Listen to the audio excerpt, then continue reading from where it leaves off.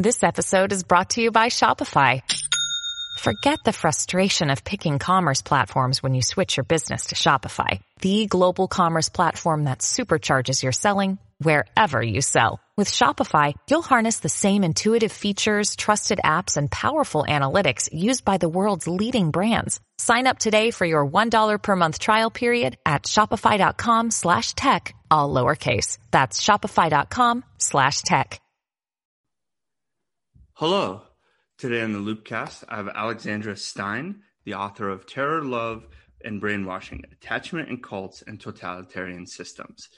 So this book it's excellent. And I would put it up there with, if you're like me and you're kind of an amateur researcher in this space, I would put it up there with J.M. Berger's Extremism. It is a book that greatly distills ideas and research and of what is a cult, how do people attach themselves or create attachment in cults, and where do they go from there? And it's a great book. And the reason we wanted to have a show on this was because of essentially our first research point was QAnon. We wanted to do shows on QAnon, and as time went on, a lot of research came out, both academic and sort of long-form journalism. And we realized, okay, the stories have already been told. The narratives have already been told. Everything interesting that could be said was probably already said. So we went back to the drawing board and we said, okay, let's dig a little deeper, right? Let's not focus on specific groups. Let's focus on specific processes and, specific sociocognitive, psychological, and political processes that lead people to cults and stay in cults. So from there, we started on Robert Lifton, his study on, I'm going to mispronounce it, Rinko, the Japanese group, Terror in the Mind of God. I think that's the title. That's another book. And then we came to Terror, Love, and Brainwashing. That was suggested to us through Twitter, actually, funny enough. And when I started the book, it's a perfect distillation of cults and how people attach themselves in cults. Attach themselves to the leader, attach themselves to each other. And it's very good. It's one of those books that is just going to stay on my research bookshelf for a very long time. So with that being said, please welcome Alexandra Stein. Thank you very much. It's a pleasure to be here. Oh, thank you. So I want to start off with a very basic question, and that's about what are the elements that go into a cult? You have a leader, you have an ideology, you have individuals. When you look at a cult or when you look at a totalitarian system, how do you begin to conceptualize each part, and how do you sort of describe those parts? Well, the way I look at it is I kind of have this 5-point definition as a way to simplify it. It all starts with the leader at the top. That's the first point, who has two qualities. They're charismatic, which is sort of obvious.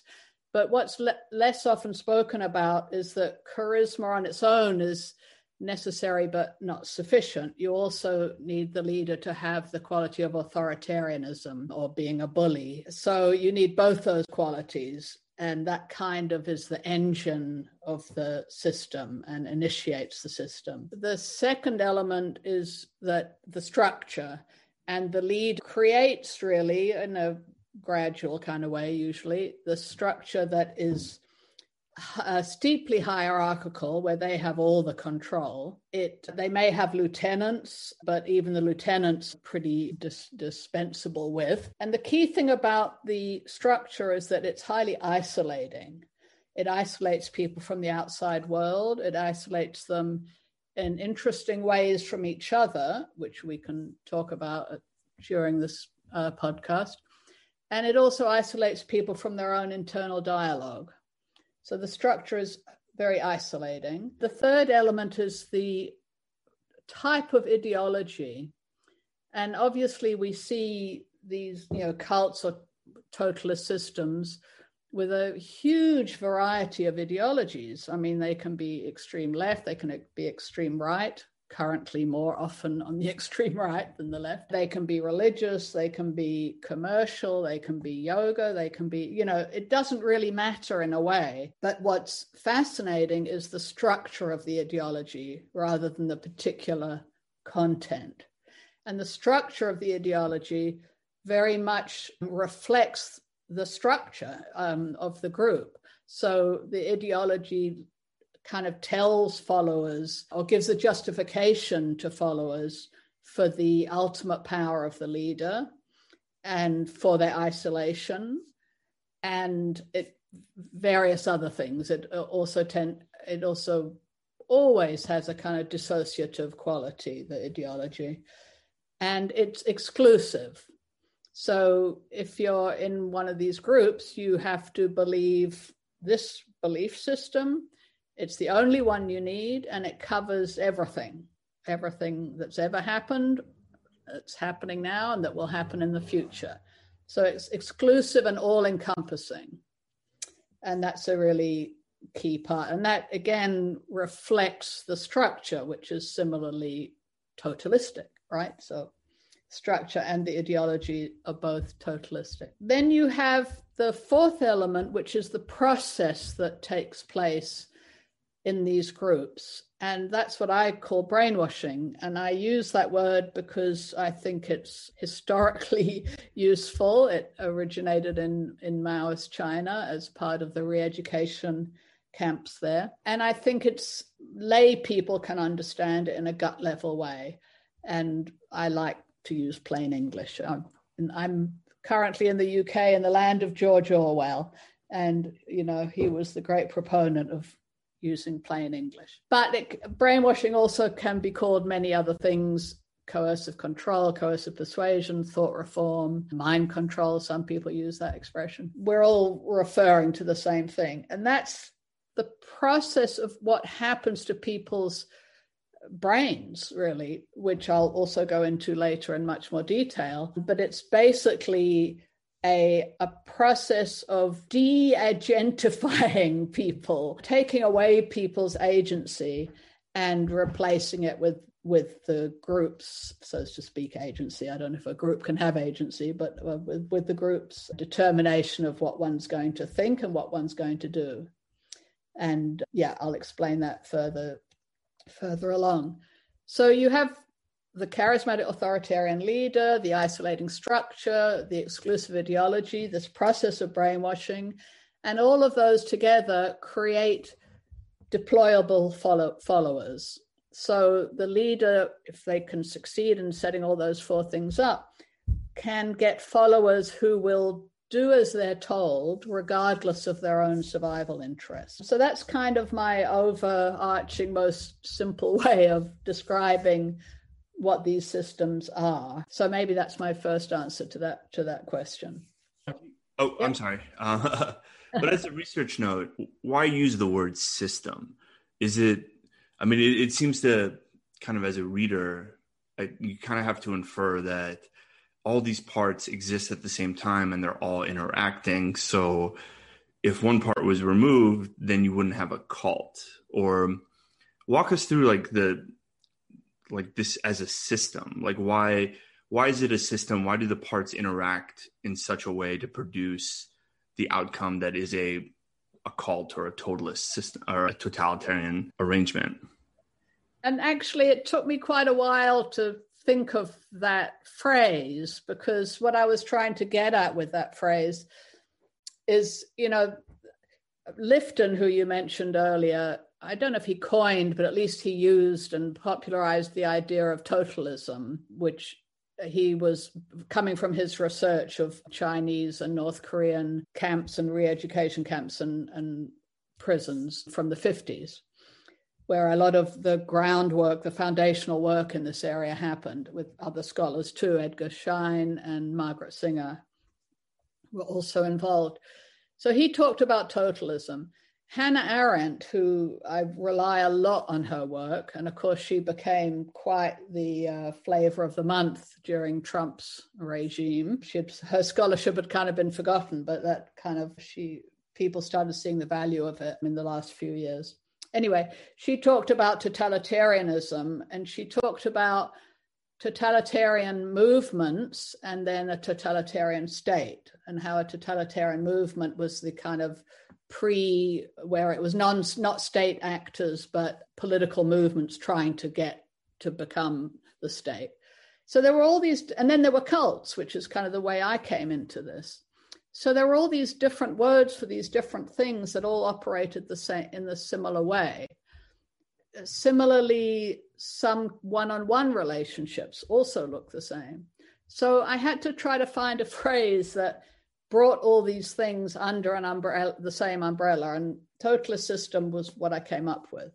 But having said that, I think these are systems, as you were trying to get at, in that they are a very particular social form with very particular dynamics that are remarkably predictable. You know, they have a mechanism that we can say, this is how it's going to work. And exactly as you said, if you take one of the elements out, it doesn't work well. These are all tied together. And once you have them, you kind of know what's going to happen. So, you know, we know, for instance, and I think this is part of one of the pieces I've really emphasized in the book and in my work and my research, is we know these systems are going to interfere with people's personal relationships. That's almost diagnostic of them. You know, when people say, well, I'll just give an example in my research. I researched for my PhD work, I took two different supposedly, quote, left-wing groups and compared them. And one I knew was a cult, the Newman Tendency, based in New York. And then I wanted to compare it to a non-cult, and I chose the Green Party in the US. And what you could predict, and which indeed was the case, that in the Newman Tendency, people's personal relationships were controlled. In the Green Party, no one controls each other's relationships in the Green Party. A lot of other things happen, but they don't tell you who to marry or who to not marry or when and where to have children. But in a cult or in a totalist system, they do. And this is highly predictable. There are many other things that are predictable as well, but that one I think is quite central. And again, as we'll see as we talk further, I'll explain why that one's central. So they are, there's debate in the field where some people talk about a continuum of influence. And, scholars I really respect speak in this way.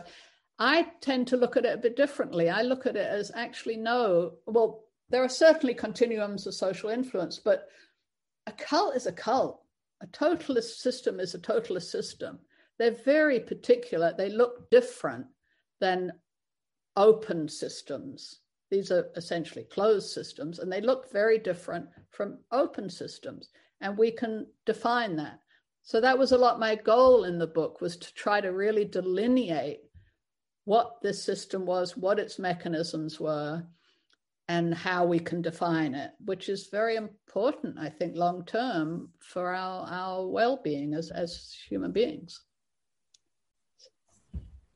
So within this closed social system of either a cult or a totalitarian government, how do we conceptualize in thinking about attachment, right? So if this is indeed, it's closed, it's interfering with personal relationships, how do we think about attachment between individuals and then from individuals to the leadership? So I have to back up a bit. Well, the order of describing these things is always interesting to me. Basically, in a totalist system, the leader or the group as proxy for the leader, because it's not always, in fact, generally, it's not a direct follower to leader thing. It's not, in a small cult it might be, but in larger cult, you have an organization that has to deliver the voice of the leader, so to speak. So the primary attachment of a follower gets manipulated to become an attachment to the group. That's the essential thing that's happening. And that is a very dangerous attachment, which I shall explain. So in order to make the primary attachment that to the leader or group, you have to then diminish and in fact weaken and utterly change people's normal, important attachment relationships to their spouses or their other significant others or their parents or their children or their very close friends. All of those relationships have to be made not just secondary, but kind of not attachments. And it's a fascinating thing and one that I haven't fully explored, and I hope other people do in the future. What happens to people's normal relationships in a cult? Because they become neither attachment relationships nor just kind of work or affiliative relationships. There's some strange hybrid that develops where you are really not supposed to care that much about your fellow cult member or your fellow, totalitarian state member. You only care about them, or you're only supposed to care about them, in as much as it promotes the group or the leader. So this is where we see these strange behaviors of people, cutting off their families, of people, these awful stories about North Korea of children turning in their parents. I think we saw that in Cambodia as well during Pol Pot's regime, and certainly in Hitler's regime and Stalin's for that matter. We see family relationships get really turned inside out, where loyalty to the leader trumps that of any kind of loyalty to the family. So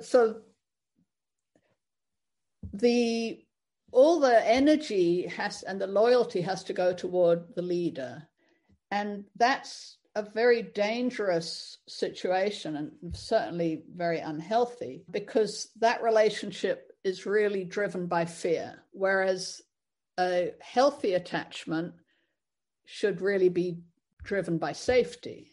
And that's the kind of key contradiction in the attachment relationship.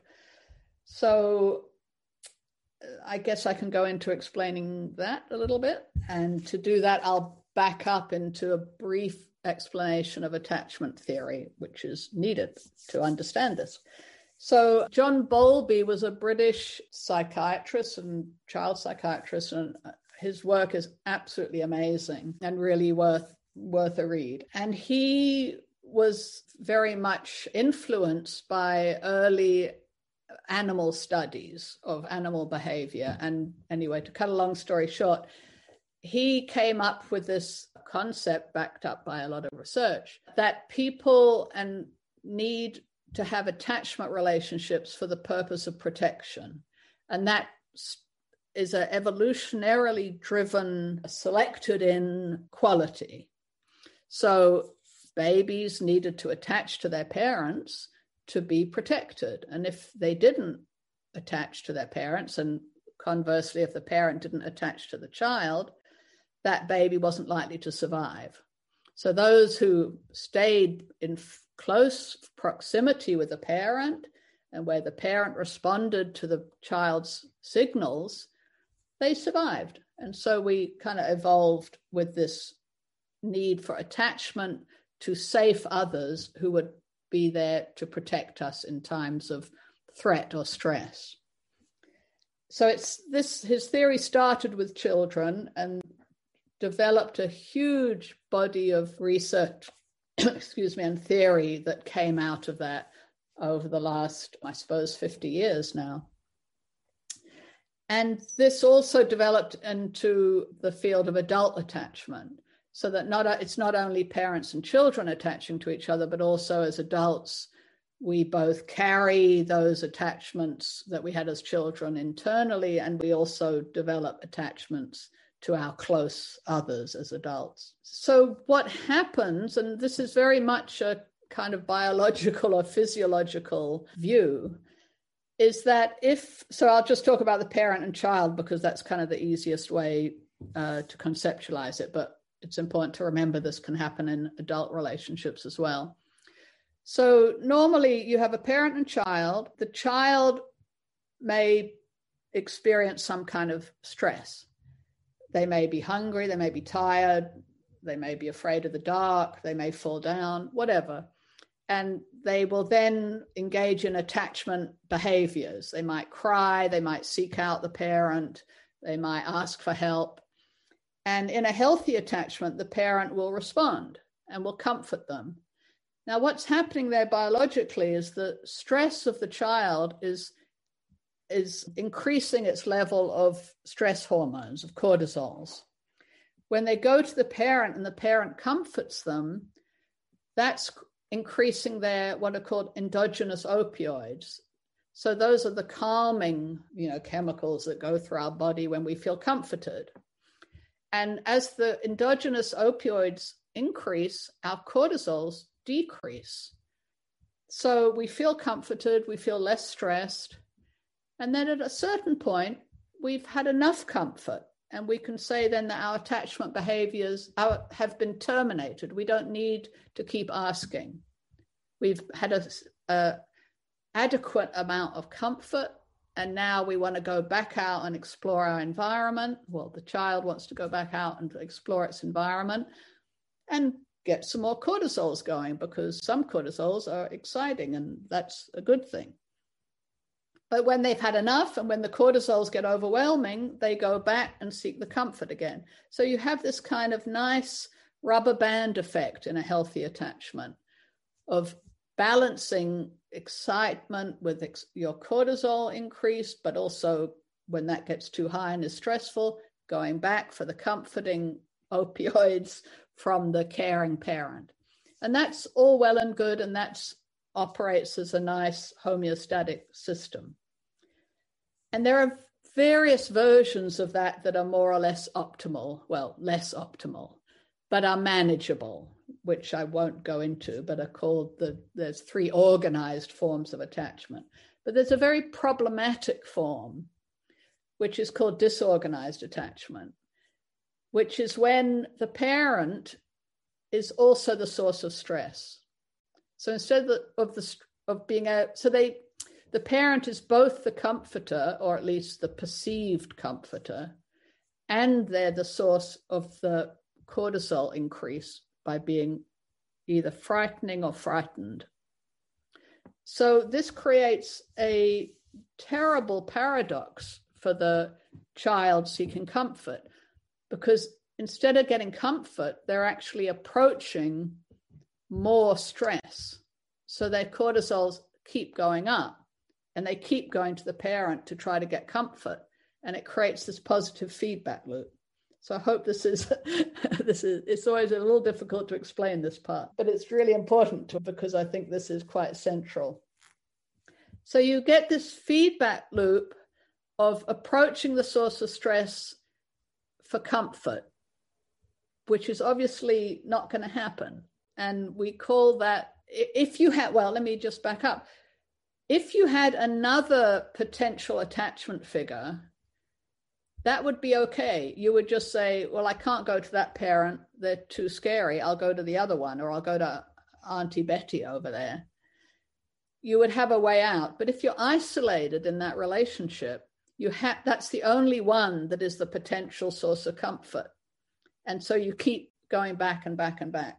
So that creates a bond. It creates this disorganized bond, or you can also call it a trauma bond, which is sometimes easier for people to conceptualize. So we can imagine that as also happening with adults. So the easiest way I find to communicate this is to talk about controlling relationships of controlling domestic violence, where that's something we've been quite familiar with now. The boyfriend, it's not always gender based like that, but for simplicity, I'll talk about that. The boyfriend starts out by wooing and being nice and love bombing, and later down the road they get scary, but they've isolated the woman, and she has no way out, and people find it difficult to understand why she doesn't leave. But if she's been isolated, she's in that loop of seeing the boyfriend having set himself up as the only, quote, safe space, but as at the same time, the source of fear. So it's the same kind of thing. And in my book, I'm basically trying to say that I think cults operate in exactly the same way, just on a larger scale and with a structure, an organizational structure and an organizational ideology to support that dynamic. So the leader sets themselves and the group up as the perceived safe space. You know, I am the savior. I'm the only one who knows, you know, what's going on in the world and how to get us out of this mess. And if you follow me, everything will be all right. At the same time, once the follower gets in a little bit into the system and they start getting isolated, you know, don't hang out with your old friends. They don't really understand. Oh, your family doesn't really understand. They're going to hold you back. Or whatever it might be. There's many forms. And in my book, I try to give many, many examples of how these things happen. You know, sometimes it may happen, as in the case with child soldiers, you know, they're kidnapped. You may not have to say these things. They may just be physically dragged out of their communities. So, but, you know, you get gradually or quickly isolated. The group is the only safe place. The leader is the only one who's got the answers to all of life's questions. And then, so it's a process of isolating people, engulfing them in the system, and then arousing these chronic levels of fear, which are going to cause the follower to sort of, if they've been successfully isolated, cling or seek the group for that protection. So that is the essential dynamic that's happening. You know, arouse this chronic stress in people, which again has many ways that can be done. You can make them frightened of the apocalypse. You can make them worried about their own sins, their own, you know, original or other sins. You can sleep deprive them, which is obviously very stressful. You can warn them about Bill Gates and his microchips. You can tell them the Jews are coming or the immigrants are coming. You know, each cult has its own discourse about what the threats are, though all of them tend to include your own badness in yourself as being part of that threat. So to kind of reiterate, you have isolation, you have engulfment in the system. So you become, the group becomes all-encompassing, takes up all your time and all your energy. And then you have this chronic arousal of fear. And the group sets itself up as this perceived safe place. So the fear causes you to keep coming back to the group. And you get that same positive feedback loop. Now, there's two things that result from that. One is, as I hope has become plain, that positive feedback loop keeps a person emotionally locked into that relationship because they're biologically, I want you to think about this as a physiological process. The cortisols are high. We need to try to bring them down. We keep going to what we think is the place that's going to bring them down. But it doesn't. But we have nowhere else to go because we've been isolated. So you're locked into that cycle. So that's kind of the emotional bond that keeps you in proximity to the group. However, importantly, because that isn't actually solving the problem, because you're keeping on going towards the fear, that creates a state of what I call chronic relational trauma. It's a trauma state because you have these high levels of stress that don't go away, right? I mean, we're all going to be traumatized by this pandemic, right? We've all had a year of, you know, incredibly high stress and worry. So, you know, we can think of that as chronic trauma, but in the group, it's the group creating it. It's not a natural, scary process as the pandemic is.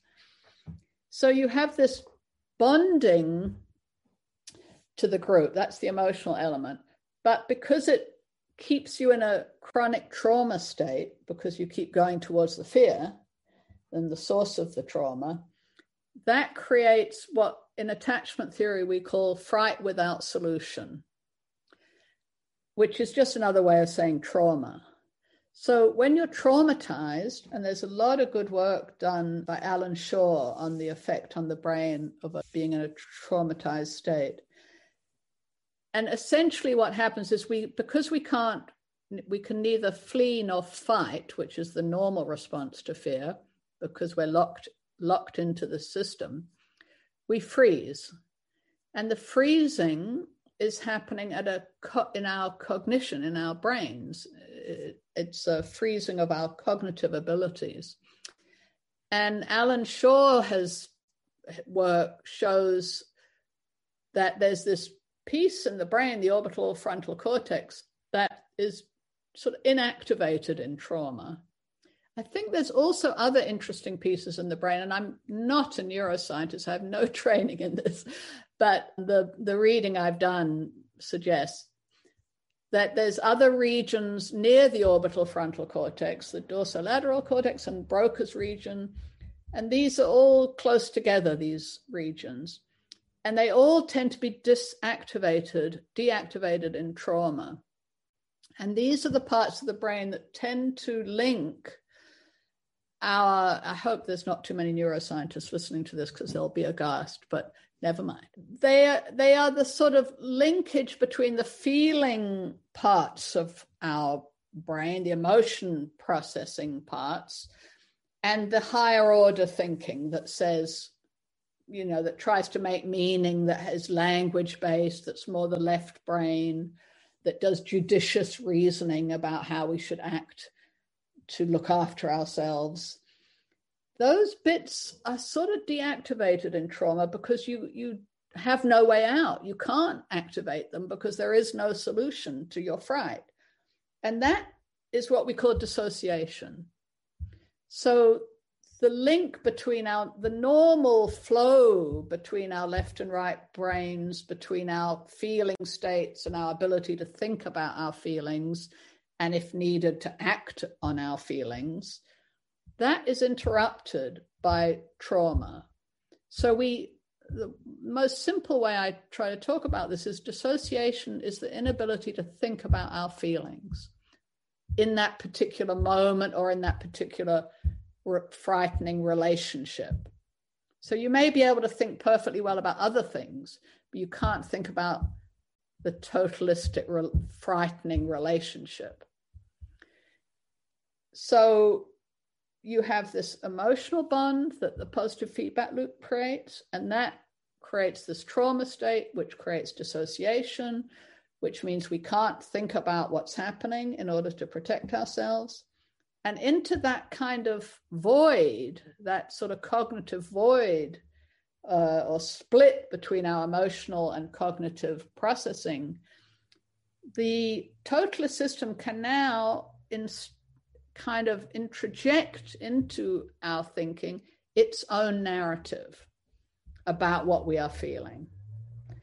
And once it can do that, it has a lot of power over you because it can now introduce what is always true of the ideology in these groups, which is that it's fiction. It's not a reflection of reality. It's not a reflection of what the follower is actually experiencing.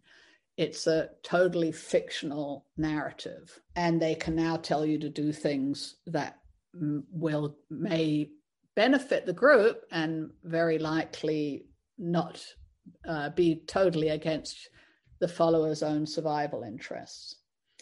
I realize I'm not giving a lot of examples. I don't know if that's a problem, but it's one example of a fictional narrative. If we look at the imagery, both from Mao's China and North Korea, these wonderful posters of, the happy children with the chickens and the benign leader with the children on their knee and the lush fields full of fruits and vegetables. This is a fiction, but this is what people have to accept is real, even while in their own actual reality, they may be starving. So yeah, I think QAnon is a perfect example of this fiction, and the COVID denial, here are all these people, terrible, hundreds of thousands, millions of people around the world dying.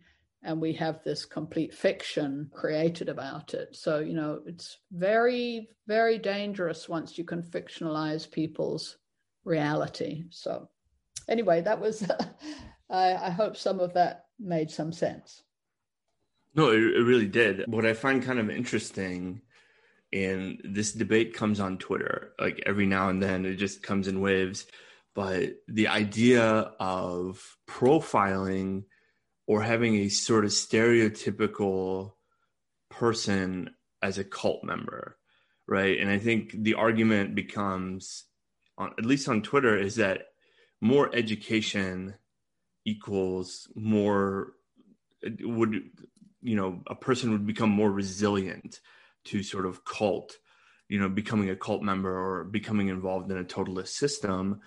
But then as a researcher, like I started going through the 1.6 data, so the Project on Extremism, and it just made my eyeballs pop out, because there's lawyers, vice president of an insurance company, doctors, there was people you would say that are educated members of society. They have advanced degrees, they are leaders in their respective communities, yet here they are very much buying into the QAnon ideology. So for me, that the question then becomes, is there a profile, or can there be a profile? Is there like a stereotypical cult member, or is it just, any person can potentially, be involved in a cult or a totalist system? How does, talk about that a bit for us? Well, there's been for decades researchers trying to find this very evasive profile. And I think, John Horgan, who I think you had on your show recently, said it well, where he said, we've got to stop asking, why people get involved, which kind of leads to the profiling approach, to how, which is exactly what I would say. It's the mechanisms we need to look at. And I would turn it also around and say, we can't profile individual people and their psychologies, which has, like I said, for decades, there have been studies trying to do that, and they're not coming up with much. What we can profile are the organizations and the leaders. That we can profile. They have like I said, these very predictable attributes. And, once you know what they are, you can spot them. I can smell a cult from, 3 miles away. And I'm sure, other people in my field can, because we know what they look like. So I think that's really where the attention needs to go. And I think it's a great waste of time, this trying to profile individuals. What we can, there are certain things we can say. People have situational vulnerabilities. I think there is some evidence of that, which makes total sense. Especially if you look at the attachment perspective. If someone's moved away to go to university in another city and they're not around their family and friends anymore, they may be looking for new involvements in a perfectly normal and healthy way. And given the wrong kind of luck, that new involvement might be a cult, which they're not going to know at the beginning, because cults don't approach you and say, we're a horrible cult that's going to control your life. They approach you saying, hey, come to our whatever, come to a party, come to our yoga studio, come to our whatever it might be. So people who are in between important affiliations or attachments or going to a new job, they're a bit more open to something new in their network, right? So that gives a little hope for the cult recruiter. So we do see some situational vulnerabilities.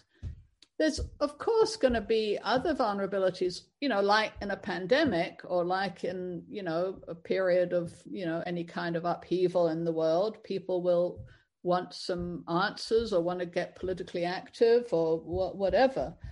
So again, some of those people are going to find perfectly benign things to get involved with, and some are going to have the bad luck to run into a cult. In terms of the education per se is not protective, as you've just pointed out. That's because our education does not include education about the methods and mechanics of totalist recruitment and indoctrination. We don't teach this, even though it has been we've got quite a history of research, although much of that research, like I was saying with Arendt, kind of got sort of forgotten about for many years. But, following World War II, there was a lot of research that happened to try to understand what happened in Hitler's Germany. That didn't go unnoticed, what happened in Hitler's Germany. And many, many, famous psychologists, and I'm sure lots of not famous ones, did really important research. People like Milgram and Solomon Asch and Sheriff. And, these are the parts of classic social psychology that are super important, and followed by other researchers like Lifton and so forth from the 50s, and then followed by others standing on their shoulders, Philip Zimbardo and his famous Stanford prison experiment, and Laughlin when their marvelous study of the Moonies. And now, a generation that I sort of belong to of people who themselves had been in cults and then came out and had to figure out what happened and went on to get advanced degrees and do research. Myself and Janja Lalich and Stephen Hassan and various other people. And I'm happy to say there's yet another generation of those people born and raised in these groups. They didn't join them. They weren't. How are you going to profile them? They weren't anybody. They were just had the bad luck to be born into one of these groups, right? They're now finding their voice, coming out and starting also to get advanced degrees and to publish their experiences and also research on their generation. So there's actually, 70 years of research that's been done that's so rich and interesting, especially when you try to join it, as I have, to other disciplines like Hannah Arendt and John Bowlby and so forth, and you try to broaden it out a bit. I mean, that's the kind of complicated graduate level view, but we're not even teaching the simple stuff in schools. So, this kind of gets more to, I think, one of your later questions about what do we do about it. And I think the key thing we have to do about this is start educating, starting in the universities, because we have to train our teachers so they can teach the kids. We have to bring all this marvelous research and knowledge and be disseminating it in universities.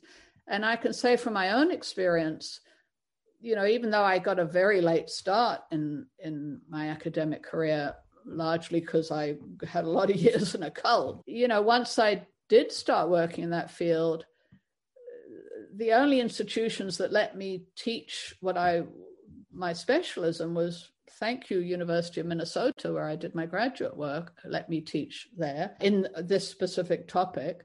And then in London, a very wonderful but not glamorous community adult education institution. But other universities have not taken this up. And let me tell you, I've offered it to them.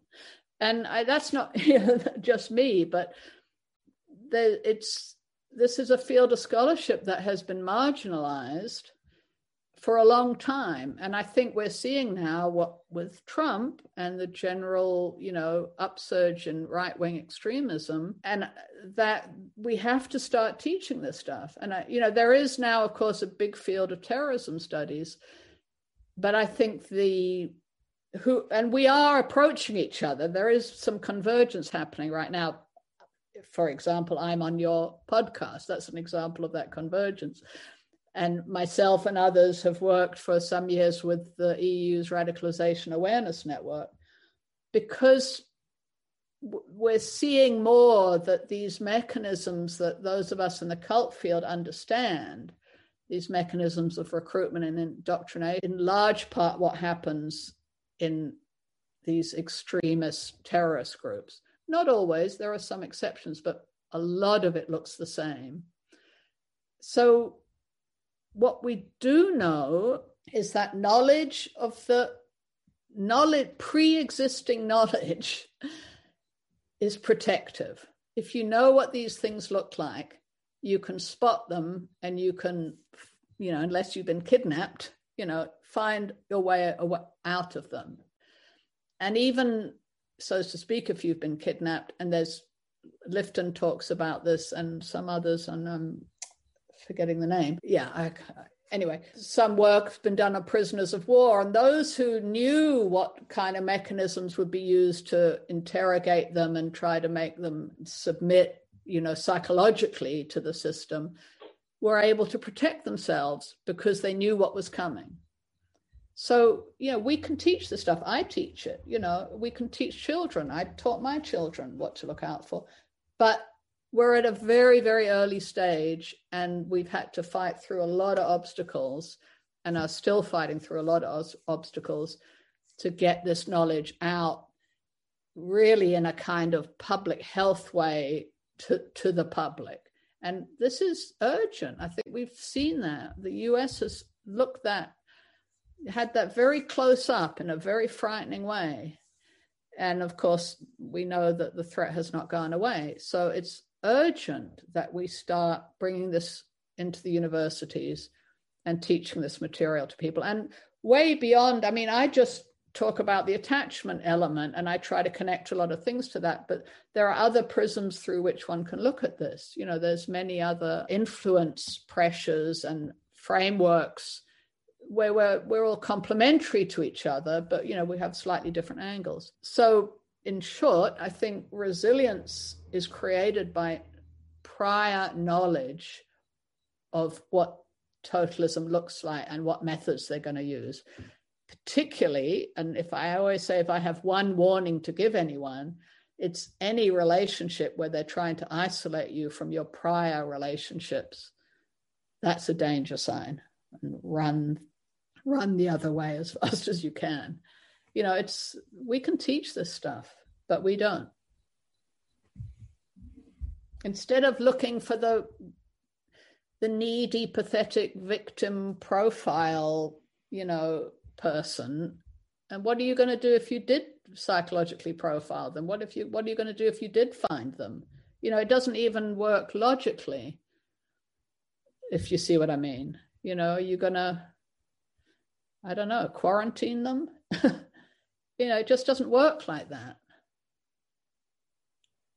So that's what I have to say about that. No, that's really interesting. And it kind of brings me to this question of, how do we understand the viewpoint of somebody who has been or is still caught in a cult or a totalist system? I think, again, it goes back to Twitter, but in the media in some ways, of how people are reacting to QAnon and how they reacted to Scientology and other cults. But it was just kind of fascinating to me. It was, especially with QAnon, there's always this tone of mocking and sort of belittling people who have been pulled into this belief system. And for me, as somebody involved in security, that was just that's not useful. But obviously, I'm not an expert in this space. So, from your perspective, how do we begin to understand somebody's viewpoint? How do we begin to, not necessarily pull them out at that stage, but just from a simple point of understanding and empathy? Where does that starting point? It's very difficult, and I find it very difficult myself personally. It's not something I'm good at. I tend to get very angry, as a lot of us do. So I'm not saying I practice what I preach, but I think first of all, we have to make a distinction between the people at the very top and the followers. Because, some people, and the people at the very top, particularly the leader, are psychopaths and really dangerous, damaging people. And those, we're not going to have empathy for, are we? They just need to be sanctioned in some way.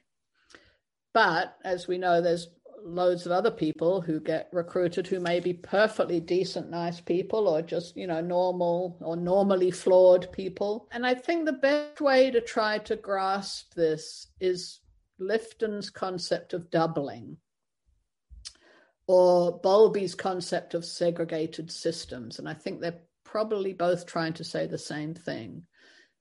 And I, again, personally have experienced this. So when you're in one of these systems, and I'm talking about people who joined, not those born or raised in them. That's a more complicated issue. But if you joined as an adult, you have your prior self with all its, complexities, and your prior moral sense and values. And you get recruited, and you then get indoctrinated, and then you're now a cult person. But the cult person sort of sits, I think of it as sitting on top of, if you kind of look at a picture of the brain, and the pre-cult self is sort of squashed underneath this new cult self that's been introduced through that dissociative window that I talked about earlier. So you now have the cult self spouting this nonsense and doing these things that seem crazy. But underneath that is the pre-cult self. And both of those are existing together. It's just that the cult self is dominant and kind of suppressing your, so to speak, real self or your pre-existing self. But there is a tension between those, and it's different in different people. A true believer will have less tension than a more rebellious, questioning cult member. But both those selves are operating. It's just the one can't have a voice. Its voice is suppressed, but it is still experiencing real things. So I'll use myself as an example. In the group, I was exhausted all the time because they worked us, 18, 20 hours a day. So my physical self felt exhausted and unhappy. And by the way, cults are mostly very boring, which people don't always understand. At the beginning, there's excitement as you get caught into the whole dynamic of, we're going to change the world or whatever it is. So I expect a lot of the QAnon people have been feeling a lot of that excitement and exhilaration. But once you get into the daily grind, which is what the cult wants you for, then it just starts to be exhausting and boring. So you're feeling that, so to speak, in your body, but the cult narrative in sort of the top of your mind, so to speak, is saying, oh no, we're working for the cause and we're going to make it all better and everything's great. And I'm only feeling tired because, I'm not devoted enough, or, I'm weak. There's this whole narrative that goes on. So that's the reality, I think, of most cult members. And the other reality is they've been made to feel that the outside world is frightening and a threat. So you, as the outside world, present a threat to them. So that's why it is important to try not to prove that you're a threat to them by being mocking or rejecting or angry. And if these are people who we were previously close to, it's really important to try to keep a hand out. The cult wants you not to be connected. The cult wants you to be isolated. So it's actually it's an act of resistance by the non-cult world to keep a hand out to people and not reject them, even though they're making you really annoyed and angry. But the way to do that is not by arguing the ideological points, but by trying to kind of get under that to the person. So that may be, you know, remember when we used to, you know, have those, you know, great holidays together, or, you know, remember that Christmas we had so much fun, or that concert we went to, or even, you know, anything mundane, you know, it could be, you know, grandma's cheesecake, you know, you know, you're trying to reach to that part that's under the ideology, if that makes sense. It's difficult. It's not something I personally am very good at, I have to admit. The other thing is kindness. And I can't remember if it was in your podcast, but I attended a fascinating Radicalization Awareness Network meeting a couple of years ago, talking about rehabilitation and reintegration in the prison system. And there was a wonderful speaker, a woman who ran a prison system. I can't quite remember where, maybe in the Netherlands. And she was talking about how they had to, and this was dealing with violent extremists who were in the system. And she was talking about how the training that they had given all the workers in the prison, from the, you know, catering staff to the probation officers to the prison officers and everyone, their main thing was to try to treat these violent extremists with kindness. Now that really fits with the attachment analysis, because what we want to try to do is give an alternate safe place for people, because in the totalist system, it has made itself appear to be the only safe place for people. But if you can give them another safe place, that gives them a pathway out. Whereas if you're horrible and angry and cross and punitive, as, by the way, the British system is in treating violent extremists, very self-defeating, I have to say.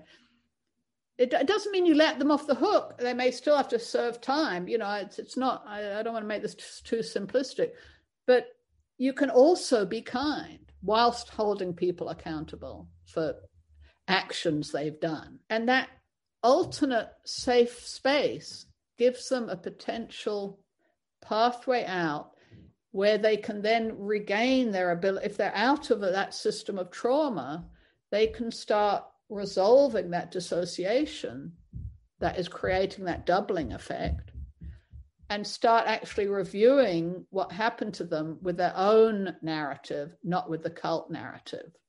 And that sort of takes us into the recovery element of this once people do get out, which is that process of creating what we call in attachment theory a coherent narrative, not this fictional narrative of what happened, but oh, this is what actually happened to me.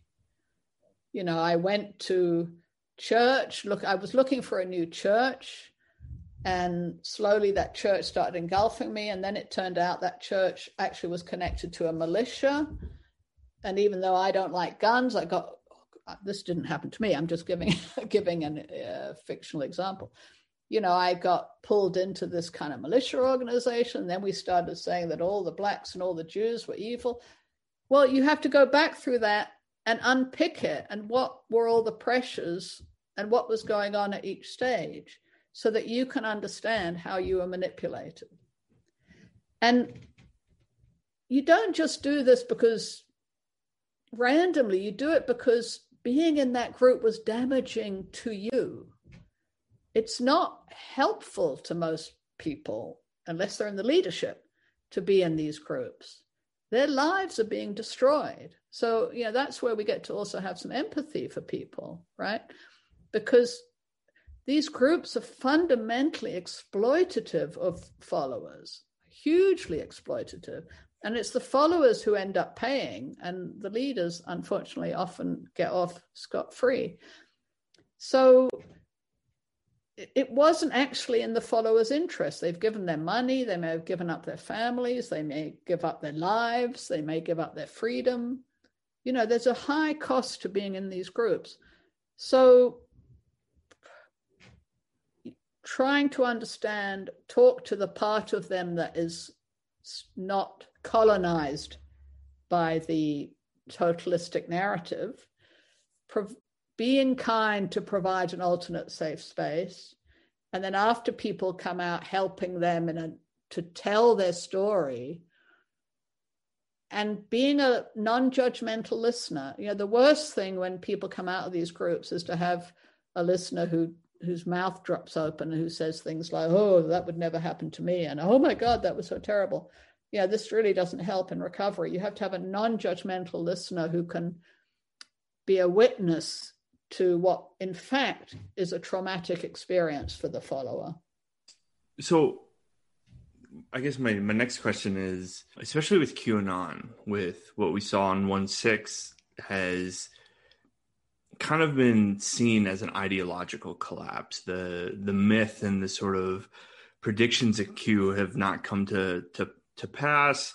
Joe Biden has become president, et cetera, et cetera. But what happens to cults when you have that ideological, I mean, I don't want to describe it as ideological collapse, but when reality is so much in distinction to that ideology, how do cults kind of adapt and deal with shifting reality to the point where it just, kind of negates their core ideas and core ideologies? How do cults adapt, I guess, would be the most basic sort of interpretation of this question. Well, I think with the QAnon thing, it's interesting because also, I mean, I don't know if it's changed in the last week or two, but, Q went silent, right? Have they come back yet? I haven't really kept up with that. So you have a couple different things going on because you had both the failure of the prophecy. And of course, there's the famous book, When Prophecy Fails by Festinger, which talks about cognitive dissonance. And we kind of know people either, there's a couple pathways for people when these prophecies fail.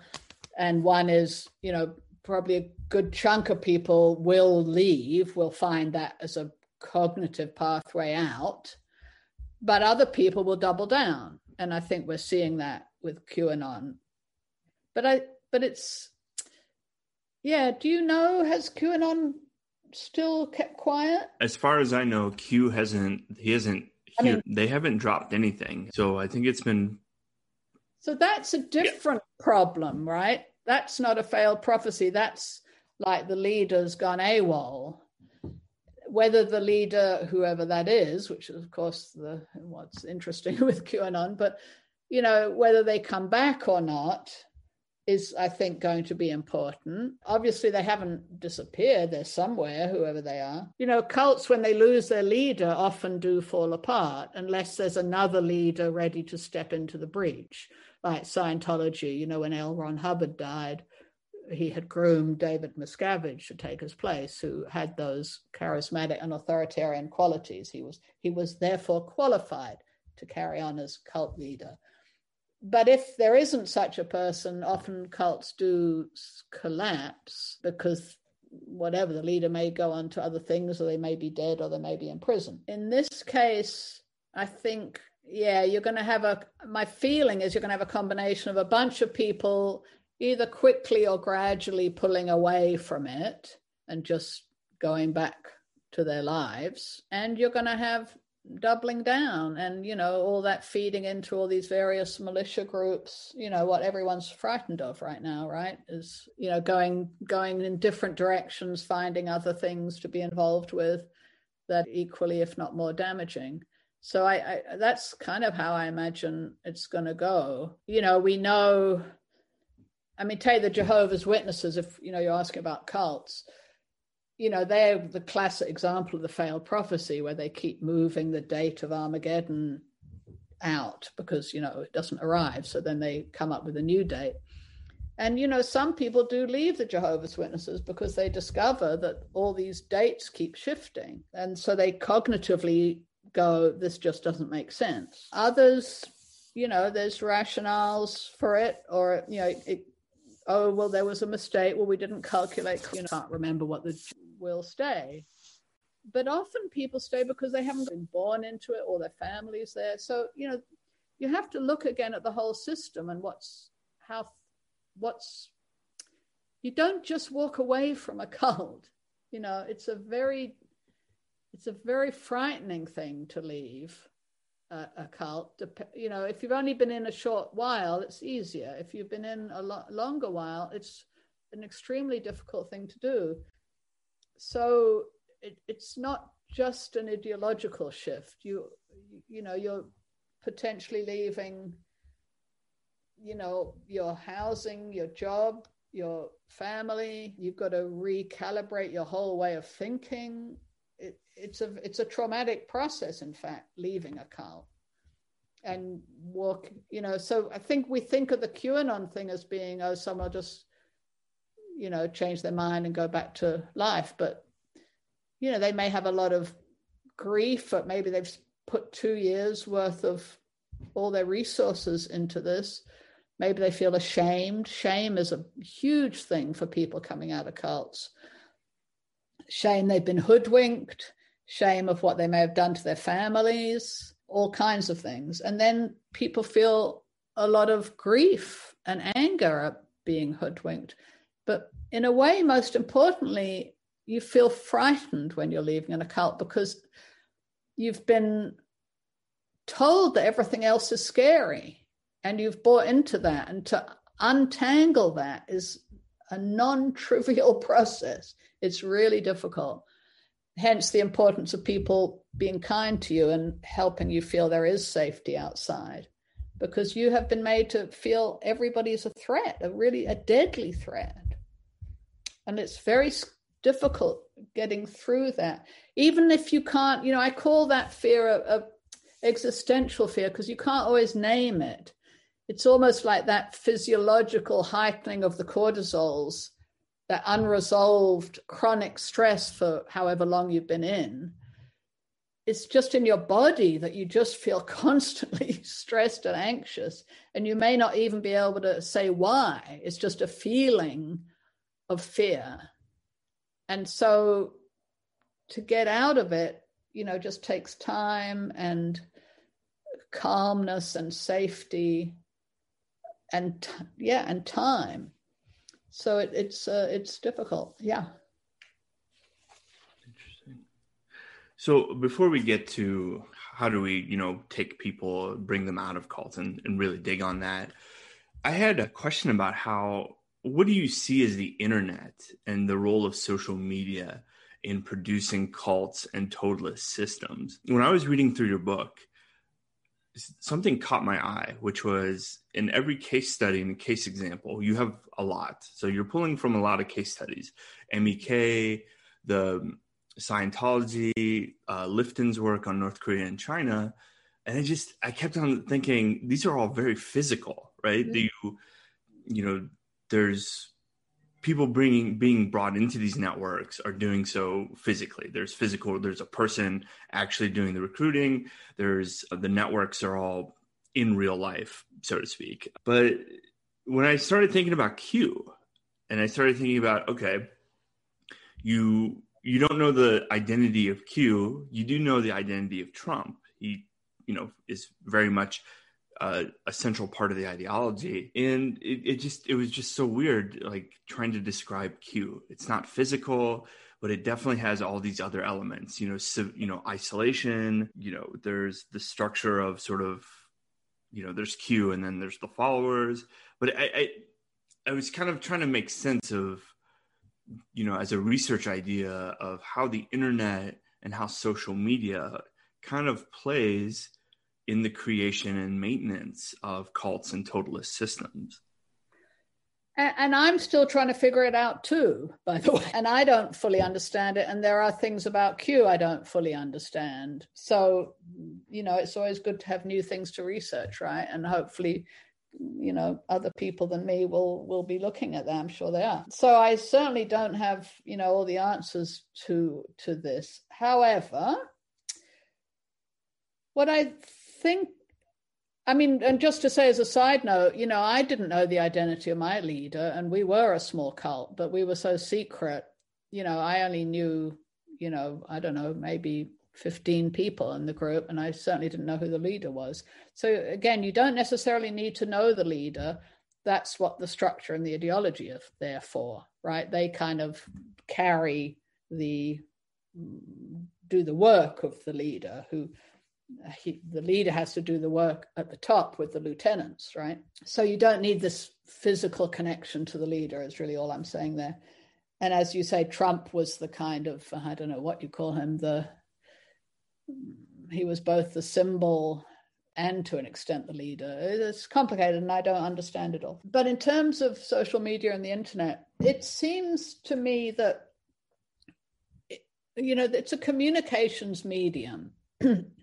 And it is a very fast one and far-reaching. So it accelerates things in all our lives, right? Not just with cults. Everything in our lives is accelerated by the internet. So, but I'm not sure that it fundamentally changes things. I'm perfectly have to be proven wrong because it's new so we see through the internet these same charismatic and authoritarian leaders, even if we maybe don't know who they are. We see these same, as you said, ideologies, these fictional all or nothing ideologies. We see the echo chambers, the closed echo chambers. A lot of these groups will, use the internet at the same time as telling you not to Google them on the internet, which is an interesting contradiction. And not to believe other accounts. I mean, you see a lot of cults now in their frequently asked questions say, are we a cult? No, this is why we're not a cult. And I always say anyone who says that, they must be a cult because they're only saying that because there's something else on the internet that's, some ex-member has written something exposing them. But it still is relationships. We're still, this is again where research is needed. We get a lot of our information from those we have a connection to. I think it's not the norm for people just to randomly go on the internet and follow this stuff. It's often, that's why the power of social media, right? It's social because it's people we're connected to. So it may be, a family member posts a hashtag save the children thing, or a friend of yours, and you start going down the hashtags save the children rabbit hole, which I've seen on my Facebook page, people who I had collegial good relationships with. Suddenly, I'm having to say to them, don't you know that's a QAnon trope, or alternately, they might start talking about, globalists and this and that. And I have to go and say, don't you know that's an anti-Semitic trope? People don't know, right? But their friends are posting something. They go, oh, that looks good. Or, I care about the children. And down the rabbit hole they go. But it's coming from our connections, mostly, because it's our connections that influence us. When I say connections, I mean our friends and family, that's how we validate our reality, is by what do the people around us think. It's just the internet makes that so much more powerful and quicker somehow. Also, I think once you start getting into the more serious stuff, like violent extremist groups, you are going to have a phase of in real life, even if it's mediated by the internet. I mean, like you and I are now having, yes, it's mediated by the internet, but it's also in real life, right? It's like in the olden days, we'd be talking on the telephone, where two real human beings having a real conversation. We're not anime creatures, right? It's real life. So we're now having a real connection. Well, recruitment is going to happen in the same way. At a certain point, and I think this is well known in extremism scholarship, somebody on a web page is going to be approached by a recruiter, and they recruit by developing a personal and trusting relationship with someone, which they have to do if they're going to get them involved in violent extremism, because it's a high risk activity, obviously. So I think you still get eventually that personal connection. At least that's what I think. But there's a lot of open questions there. So it's fascinating and important to understand. On the other hand, what the internet and social media give us is a huge opportunity for exposing these groups and for educating people.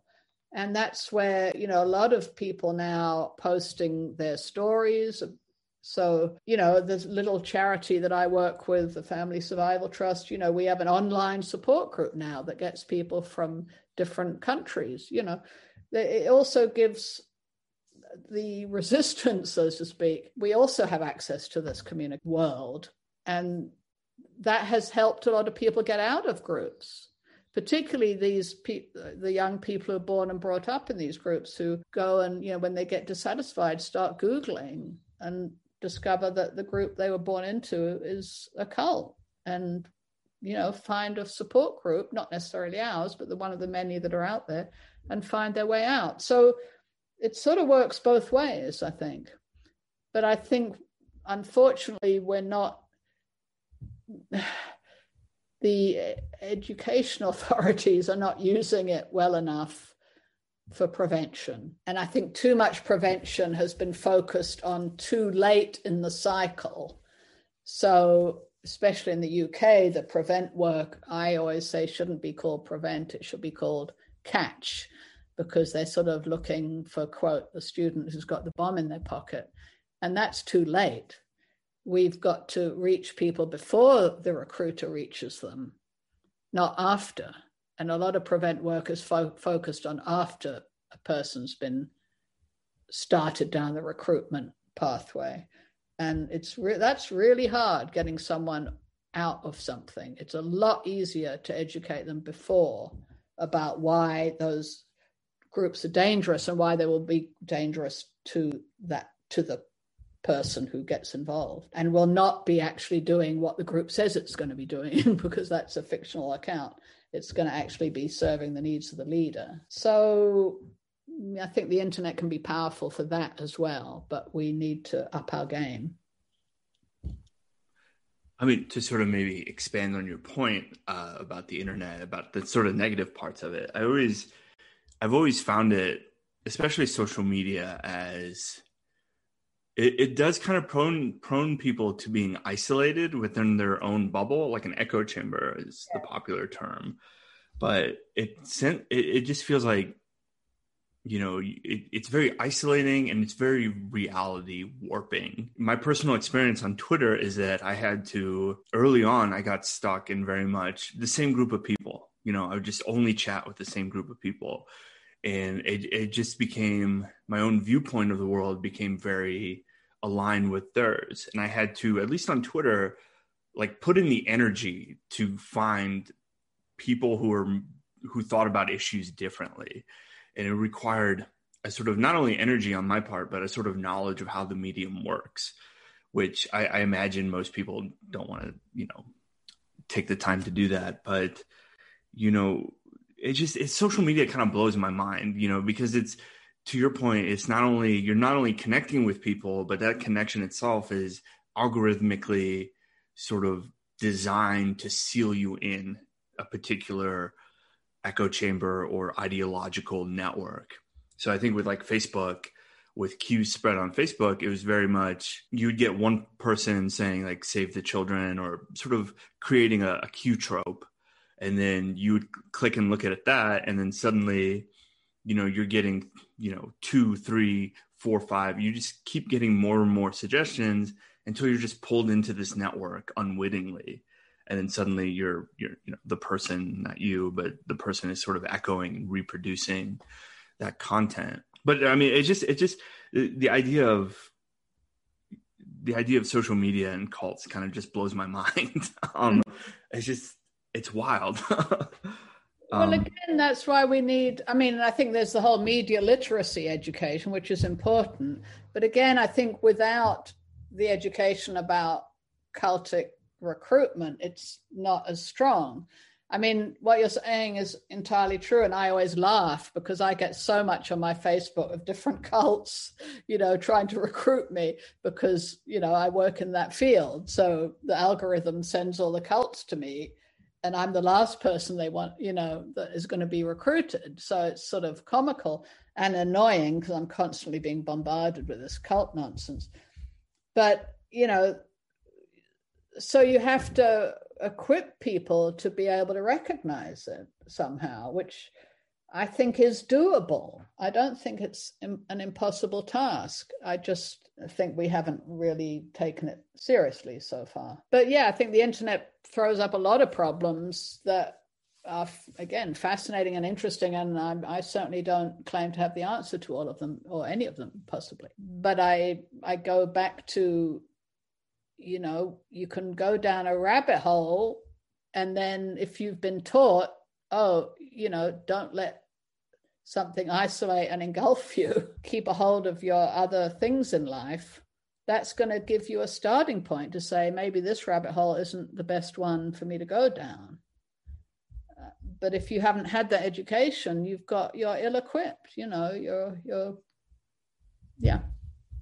Switch footing to the idea of bringing people out of cults. And this topic is very controversial because while going on Twitter again and looking at conversations about pulling people out of cults, there was very much this weird emphasis on deprogramming. And then when I started looking into like deprogramming, it was like, that's not the best method. But from your perspective, what approaches work and what approaches don't really work, or we should, cast them out as, not constructive approaches. Yeah. So what approaches work in terms of pulling and bringing people out of cults? And then what approaches would you say are we should just put them in the bin, get rid of them because they're actually don't really work or are not very constructive approaches? Well, first I want to have a caveat, which is, this is not the main kind of work I do. I early on decided I wasn't going to do what is called exit counseling. Deprogramming was when the old days when worried families essentially kidnapped their kids, their young adult children, and had them had experts come in and deprogram them. But it was a coercive process because they were kidnapped, and held. And that doesn't happen anymore. At least it should. I don't believe it does. And now there's this voluntary process called exit counseling, which I don't do. And the reason I don't do it is because, well, first, I'm just not suited to it.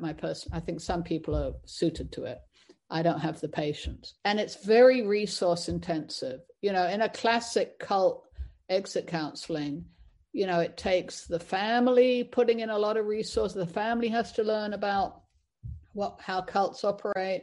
They often have to hire an exit counselor that, who coaches them, if not directly does it. It takes a lot of time and energy, and it doesn't always work. And I'm going to harp on about this. That's why I focus on prevention, because I think prevention is of course we should have exit counselors. They're important, and I'm glad they exist. But from a population level approach, prevention is going to be a much better use of public resources. So I'm just going to say that. Having said that, what I do know, because I'm in the field, is that, again, we have to provide safe pathways out for people. And arguing them about the ideology in an argumentative way doesn't tend to work. It makes people feel defensive, and it doesn't make them feel safe. And I think and again, I'm not talking too much from personal experience, but from other practitioners that I know, helping them firstly feel safe, building rapport. That's the number one task, that you are not the enemy that you've been made to seem by the cult. And then you can try to, as I spoke about before, try to kind of connect to their non-cult side, whether that's, music or friends or, nature, to keep that side alive, sort of, and able to talk to you. And then you can ask them questions, and you're trying to get them to think about the contradictions in between reality and their fictional ideology, and also the contradictions between what the cult says it is and what it actually is doing, which that person will be experiencing in their own life in some way. So, but it takes quite a lot of knowledge about how the cult operates. So you're going to be trying to ask questions that help the person reflect themselves and come to their own conclusions. I think this is also, I don't know a lot about this, but this motivational interviewing technique, I think, is quite compatible with that. But again, these are quite complex things. I don't think they're that easy for people to just know how to do. That's why, the general thing would be try to be nice to people and kind and not too judgmental, and, keep holding your hand out to them. I'm not sure I have a lot more to say about it than that. Again, I want to just say this is not my area of expertise or practice. And obviously it's important, because you've got all these QAnon folks, and we can't just, we do have to reach a hand out to them in some way, but you may have to find another expert for a better view on some of that. Interesting. So we've come to the end of the show, and as I don't know if you're going to give me. I have a couple more things I would like to say briefly, if I may. Yeah. So our tradition is always to let the guest leave us with something to chew on, to think about, an ending sort of remark to, either spur further research, spur further thinking, however you want to structure it. But give us a final comment or a final sort of thing to think about. Well, I think I've said enough that prevention through teaching at a public health level about the mechanisms of totalist recruitment and indoctrination is key. And I also think we need better legal sanctions. We need to be able to criminalize these patterns of behavior. And there is some progress in that in the UK with the coercive control law, but it only applies to intimate or family relationships. But it's a very good model that could be applied more broadly to groups. So we have to have some legal sanctions to engage in these behaviors so that we can stop these organizations and stop these leaders. There's also these issues about free speech and freedom of religion that tend to derail discussions about sanctioning these kind of groups. And I would like to say about that we have to differentiate between free speech and coerced speech, and between free speech and coercive speech. And, those coerced or coercive speech are not free, and we have to be able to define that and differentiate that and say that those kind of speech are not free and shouldn't be. And then, I think though I was not able to talk much about how you get people out of cults, we do understand quite a lot about how to help people recover afterwards. And those processes involve establishing safety, helping people tell their story to a non-judgmental witness, and then helping people reconnect back into the non-cult world. So those processes, are fairly well understood, and we can certainly set up programs to help people do that. And there's good experience with that. So maybe that's some wrap-up thoughts. Thank you so much. So thank you for being on the show. We really appreciate it. That was the author, Alexandra Stein, the author of Terror, Love, and Brainwashing, Attachment in Cults and Totalitarian Systems.